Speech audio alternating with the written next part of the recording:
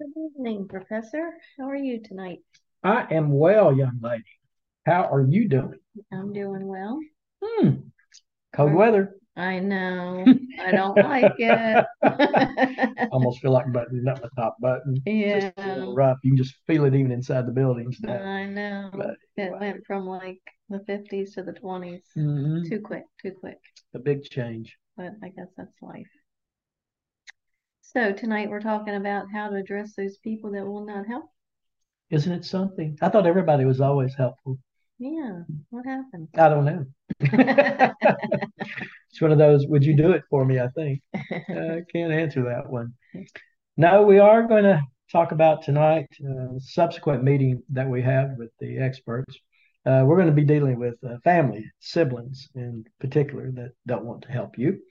Uh, I'll touch on that in just a minute, but for our basic conversation tonight, again, we're going to turn to the Bible and talk about a story about someone.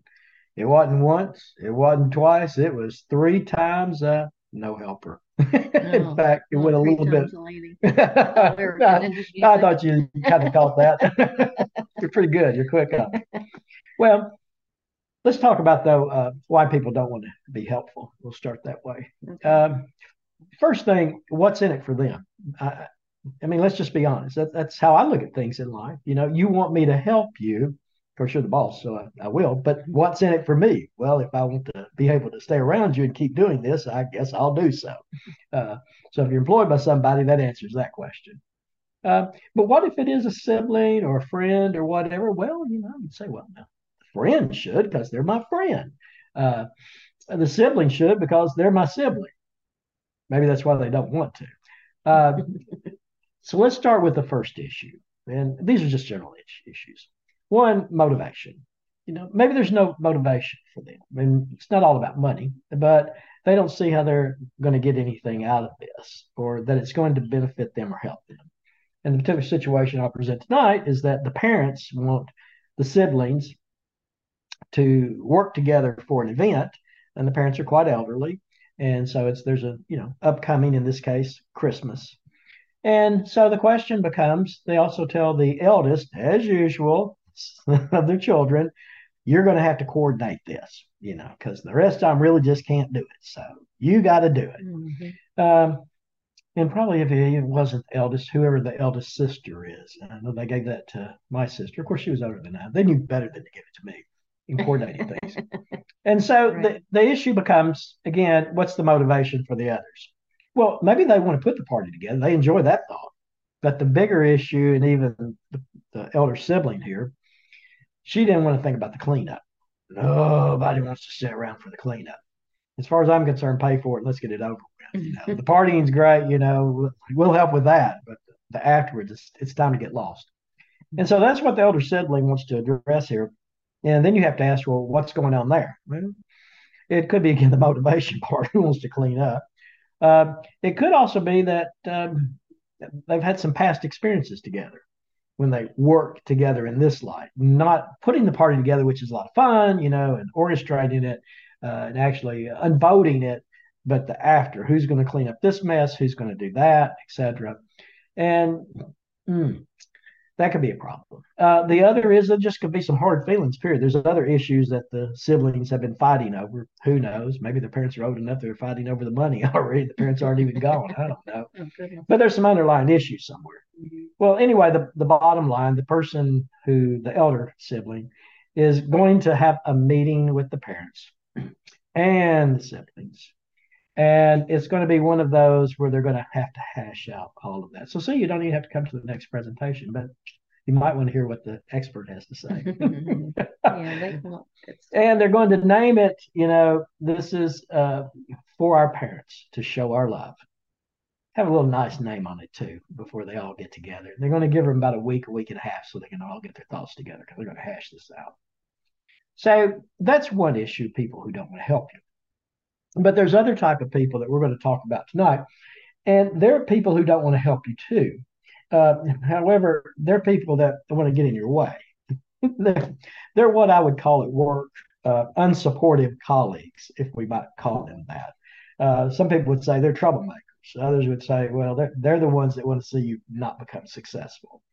So again, there's different terms to use for these people, but tonight we're going to talk about three terms. Just taking a peek here, we're going to talk about the underminer, we're going to talk about the critic, and the saboteur.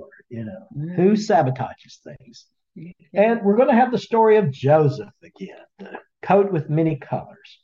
So let's talk about Joseph a little bit. I'm not going to take them in this particular order, so I apologize.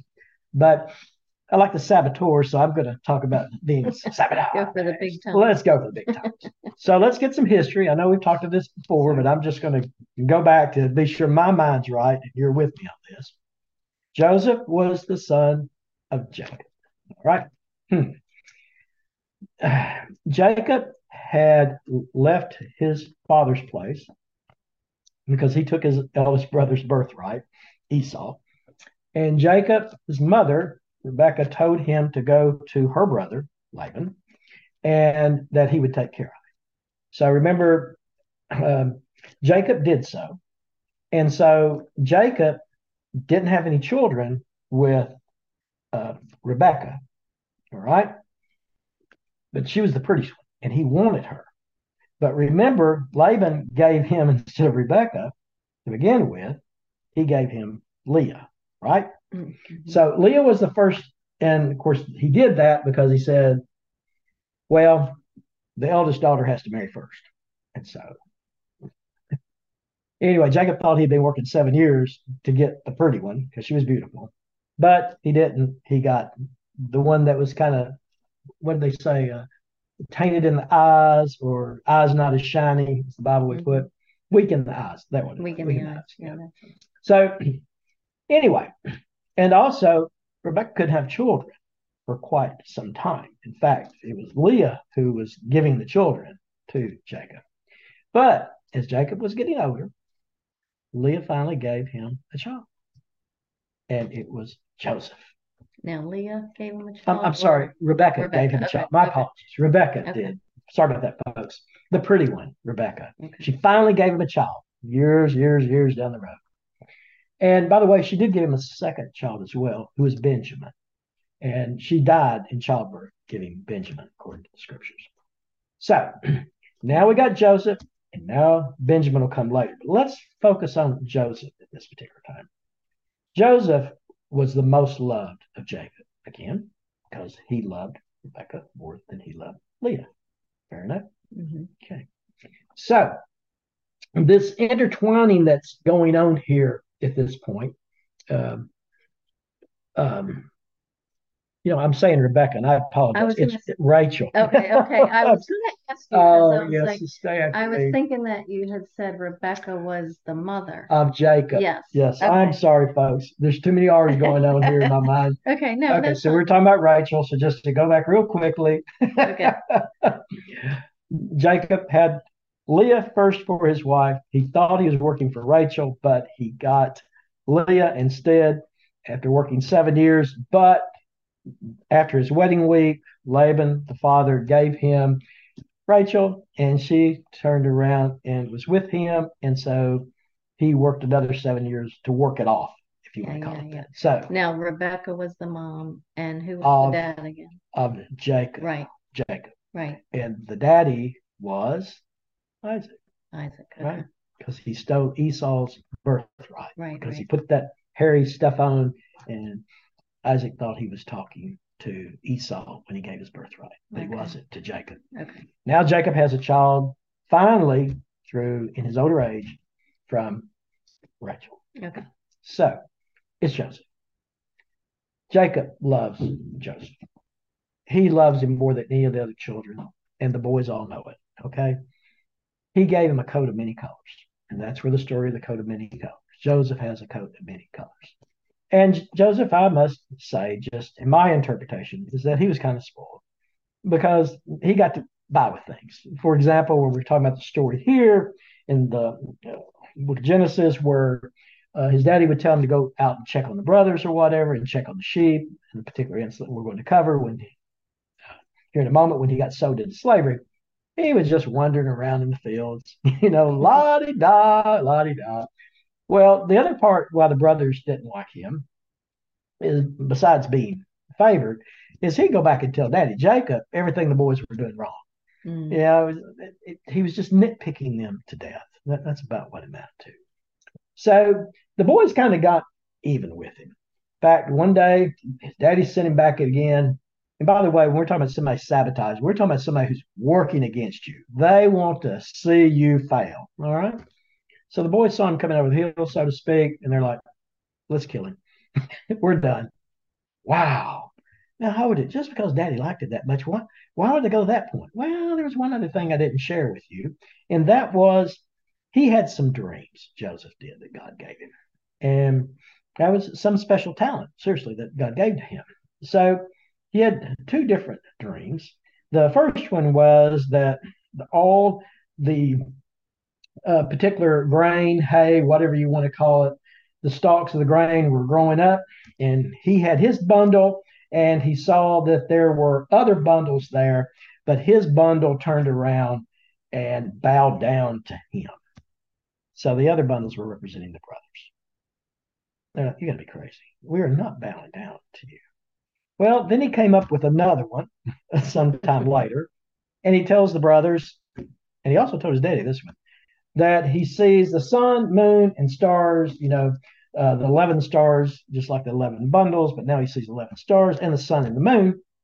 They all bow down to him. That would bother Jacob. Like, what are you talking about? Do you think I, your father, are going to bow down to you? Well, these things were on the brothers' minds. They're like, well, we can get rid of this dream. And so they turned around. They wanted to kill him, come over the hill. But the older brother said, let's not kill him. Just don't kill him. Don't kill him. Just put him in the well. Of course, the older brother's saying, I'll go back and get him later and take him back out and get back. Because the older brother knew how much Daddy loved that child. Well, they turned around and put him in a dry well. They did. But while the older brother, for some reason, he left where they were at the well. And they had some people who were passing by. And they said, hey, why don't we just sell them to them, So they did. I think it was like 20 pieces of silver, if my mind's right, that they sold Joseph to. So Joseph now, he's been sabotaged really well. He's out of commission. Okay. So they worked on that. So again, that's that colleague that wants to take you out. So at work, I'd call it the colleague that wants you fired. All right. They're going to go and tell everything to the bosses, whatever. They're going to point out everything you did wrong. And it's kind of like they lay everything out on the plate. It's like, boss, what are you going to do next? For the good of the company, they got to go. Right. That's a sabotage. Or they may be the boss themselves and trying to load everything up on you. And then they're looking at their bosses. Well, there's nothing left. Steve's got to go. Let's get him out of here. Write him up and get him. One of those PMAPs. It's done. Yeah. So that's number one. Well, as Joseph went, needless to say, on his little merry way of being sold, he wound up in Egypt. And so when he wound up there, he was immediately placed, to my understanding, with the individual who was, let's see here, over the palace guard. That was interesting.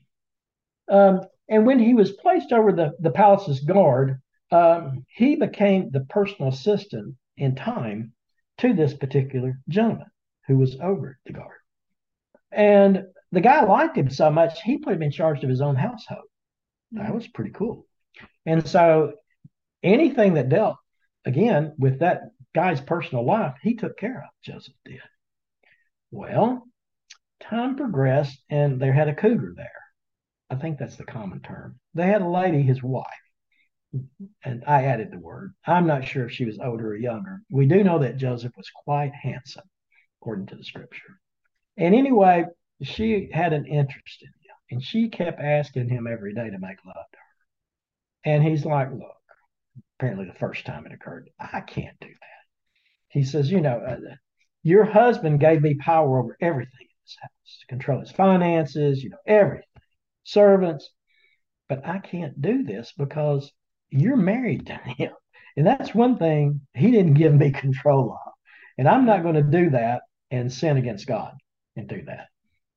So apparently she kept after him and after him. So finally, one day when he went over to the house, there was no one there. There were no servants there.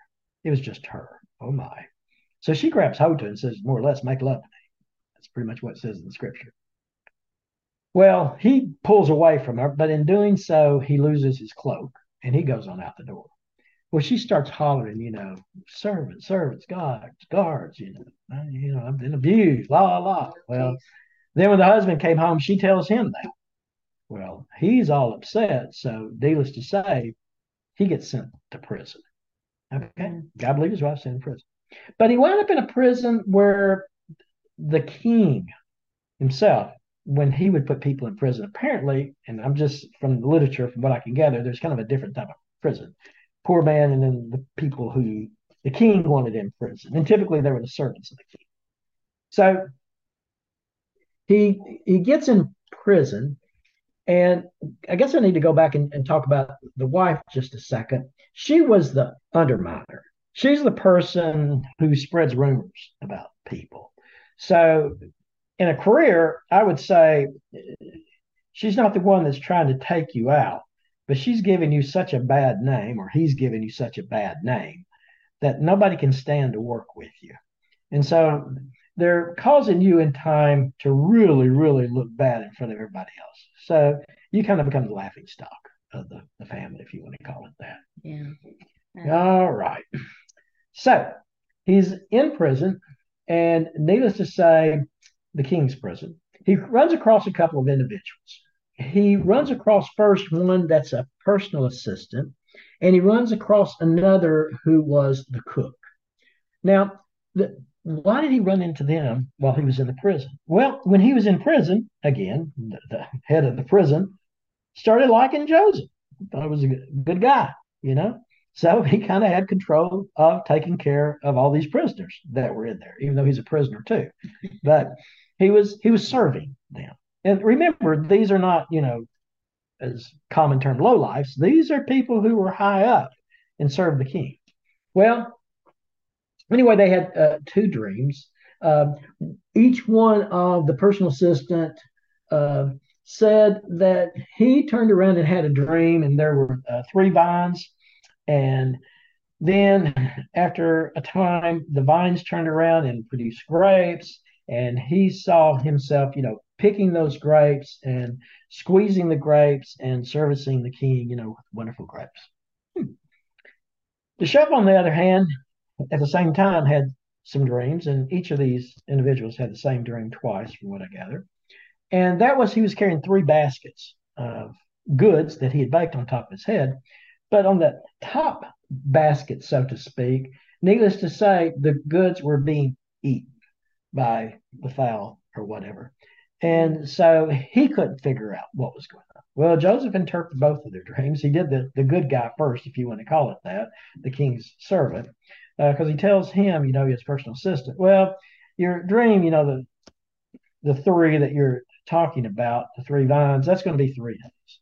And in 3 days, the king's going to pardon you, and you're going to be right there with the king, and giving him his grape juice again, and everything's going to be great.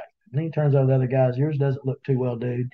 In 3 days, the king's going to call you forward as well. And by the way, he's going to kill you, and he's going to hang you, and the birds are going to be plucking at you. Oh, wow. So you really see some. Anyway, 3 days later, the king was having his own birthday party, apparently. And again, he forgave his personal assistant, and so his personal assistant was servicing him. He didn't forgive the chef. I guess somebody could cook just as good because he sent him to goodbye. So that was God. And you say, well, hold it now. You talked about two different types of people who are not too good. And now you're going to tell us there's another one, but you kind of finished your short story. And the answer is, well, I'll call it the critic. And the critic is a one who refuses to acknowledge your accomplishments. And that person is not working against you by working through others. He's working against you by working through you or in you. He's dealing with your own thoughts about yourself. Like, am I that incompetent? Because they keep telling me, I must not be that good or whatever. Now, Joseph knew, and everybody who he associated with knew that he had a talent from God. So that's great that Joseph was strong. But for most of us, we haven't figured out what our true talents are. I'm in my 30s right now. I dye my hair white, just thought I'd tell you. And sometimes you kind of wonder, what are your true talents? And the reason I tell you this is because when Joseph was interpreting the dreams of the personal servant and also the chef, the personal servant in particular, he told him, I told you what your dreams mean. Now you need to remember me, though, and tell the king about me so that more or less I can get out of prison. Well, I call it the critic because the person didn't do that, forgot all about it. How could you forget something? A person who told you that your salvation, as far as the king is concerned, is right around the corner in 3 days. And you get in front of the king and you're back in the party again. So you just forgot about the guy who interprets your dreams. Oh, goodness. So I'll call him the critic. Maybe that's not fair, but I think it was. Because if I was sitting there and I was Joseph, I'd be in that jail still working, like, man, this is just horrible. What's going on here? But he didn't remember me. Right. Why am I still here? Well, they didn't call me. Yeah, the guy promised me. Oh, jeez. However, it took him about 2 years. And then the king was having some dreams. And the king had two separate dreams. And irrespective, they were both the same, but I'll just cover the last dream. And that was where some stock was coming out of the water, and three healthy. And then three who looked poorly fed came out, and they ate the first three. And the king was telling this, and his personal assistant heard it. And the king thought, what does these dreams, what do they mean? And guess what? The light bulb came on. There's a guy over here in prison who can answer that. So, of course, they then summoned, the king did, for Joseph to show. He went and took a shower, shaved, and got himself all looking nicely, went in front of the king. And he told the king, which is the story that we all hear. You're going to have 7 good years, 7 bad years. And I don't know what to tell you. Well, so the king says, well, I guess we need to do something about this if the dream be true. But apparently he believed the dream was true because people were telling him, Joseph knows how to tell dreams. He knows how to interpret, blah, blah, blah, blah, blah. So then the king says, well, who are we going to appoint to oversee all this? I got to have somebody who watches grain, blah, blah, blah. And needless to say, the king came to him. I'm sure God helped him come to it. There's nobody better but Joseph. Joseph's going to do it. So the story goes on, as the Bible says, and the king appointed him as governor. There was no one above Joseph except the king. And all the people loved Joseph. Apparently he was fair, but he was trying to keep up with that grain coming in for those 7 years as they were happening. And finally, from what I gathered, it was so much that was coming in, it was so good he couldn't even keep up with it. So they just kept building the buildings and putting everything in there they could. And of course, as we all know, the second 7 years occurred. And those were the bad years. And that's when his daddy sent his brothers to him. But that'll be another story. So we had 3 types tonight. So the question really comes to us, what types would we rather have of people who don't want to help us? Is it the people that just kind of stand back in the background like, no, I just don't care for it. I'm not motivated. Or do you want the ones who are motivated, but they're motivated to see you fail? I'll take the first. Yeah. I've worked with both. I'll take the first. Right. But I do think that we need to keep in our minds, though, that there are different types of individuals that deal with us in our daily lives and our careers. There are some people that want to attack us when they think, we're just too good. And there are others that just like, well, I'm just going to stay out of their way and just do everything in my own lane, but I'm really not going to work with them or help them, but I'm not going to hurt them either. Right. And the go away message is to be aware of both folks, but be good to both folks. Because if you know that you're doing what God wants you to do, if you are the best programmer out there, if you're the best statistician out there, if you're the best research analyst that's out there, if you're the best lawyer that's out there, if you're the best physician, I can keep on going. The bottom line is, if you're doing your work as if you're working for God, because He's the real master, don't worry about all these other things. Yeah. And we've talked about that a good bit because it's tough. It is out tough. there in the business world. It can be very cutthroat. And you can feel intimidated. There's no question. So you definitely do have to keep your focus on the purpose of working for him. Yeah. But as long as we keep him, God in our minds, and Jesus, we're not as intimidated. Right. I was told many a time that I needed to work harder in my life. And my question was always I didn't say to them, I just asked myself, am I working hard enough for God? If he's the one that's paying my wages, am I doing enough for him? And sometimes they were right. I needed to give a little bit more. And I did put more elbow grease into it. Other times, I think he's satisfied. I think we're okay. Because I'm going home tired at night. Well, I don't know anybody that works harder than you, so Oh, I can't imagine. Well, you didn't know me in my earlier days. I was like Joseph. I just kind of wanted to wander around until mom and dad said, you're going to work. I was about 12 in the hayfield. But anyway, yeah, that's even something. Yeah, it is something. It changed my life. That's why I went to school. That's all I got for you, boss. I hope you enjoyed it. I did. I always enjoy these stories. They're just awesome. And I like how you remind us of, take us back because there's so many characters. There are characters. And you can, what's that story again?